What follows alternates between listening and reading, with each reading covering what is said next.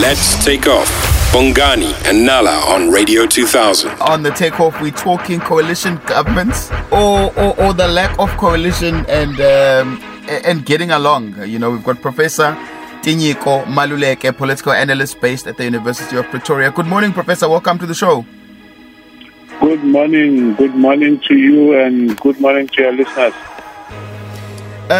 Professor, DA leader John Steenhuisen's refusal to vote ActionSA leader Herman Mashaba as mayor of City of Joburg, it seems like it caught a lot of coalition partners off guard, as well as some DA members.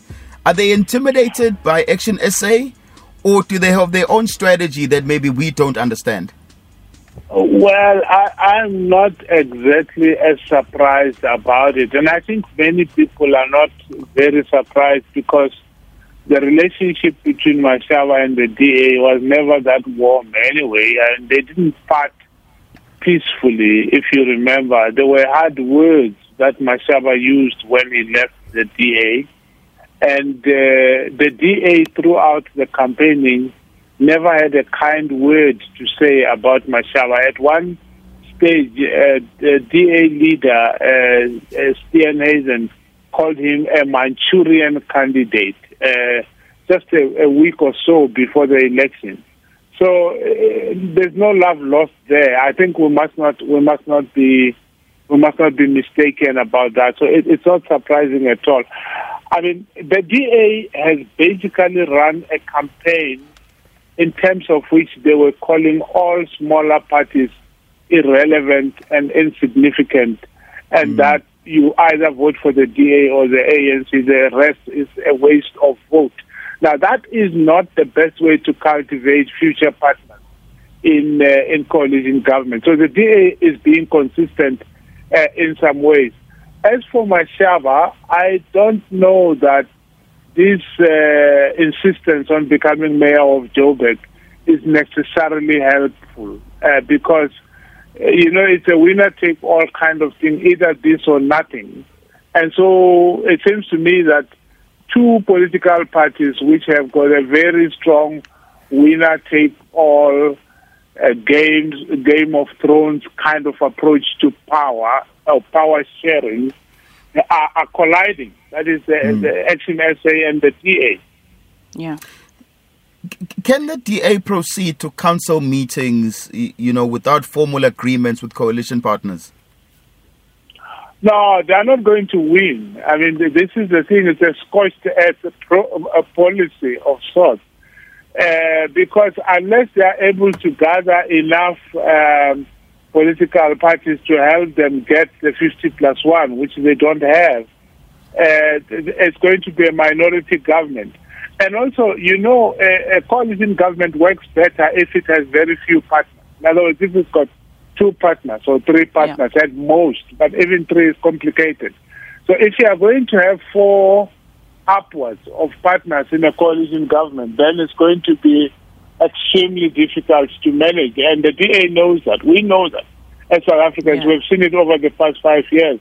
So the likelihood is that we're going to have a minority government, which means that issue by issue, the DA is going to look for partners. It doesn't work. It just will not be helpful for the residents of Gauteng. Sure. And Professor, should we be concerned about political parties that downright refuse to be part of coalitions? I mean, EFF had their rally this weekend in Tembisa, and we heard the leader saying, we are our own bosses. We won't enter into any coalition. Well, even that is a bit of sour grapes, if we want to be honest. The EFF didn't start off that way. Just a week ago, they were not talking that language.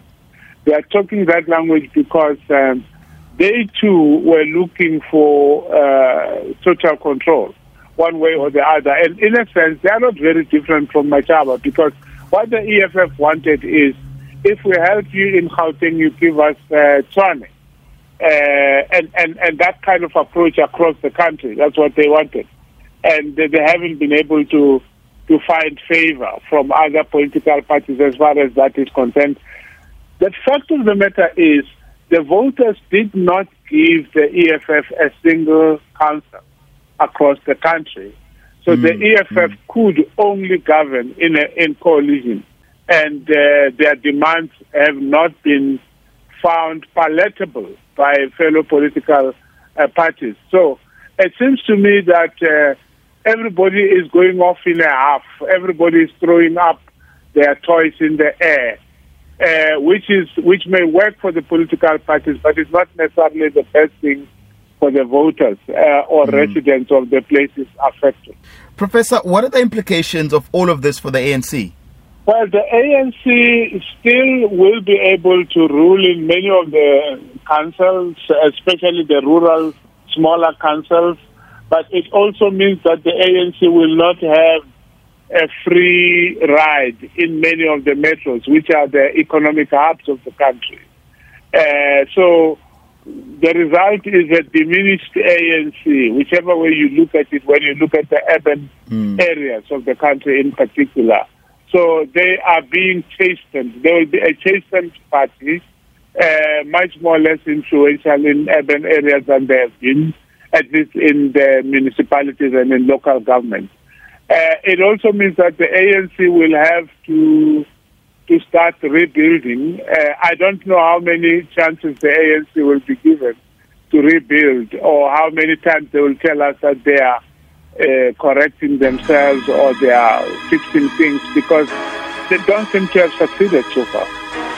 Professor, we're going to need to leave it there. Thank you so much for chatting to us. That was Professor Tinyiko. My pleasure.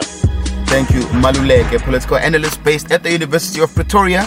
Weekdays, 6 to 9 a.m. with Bongani and Nala. Let's take off.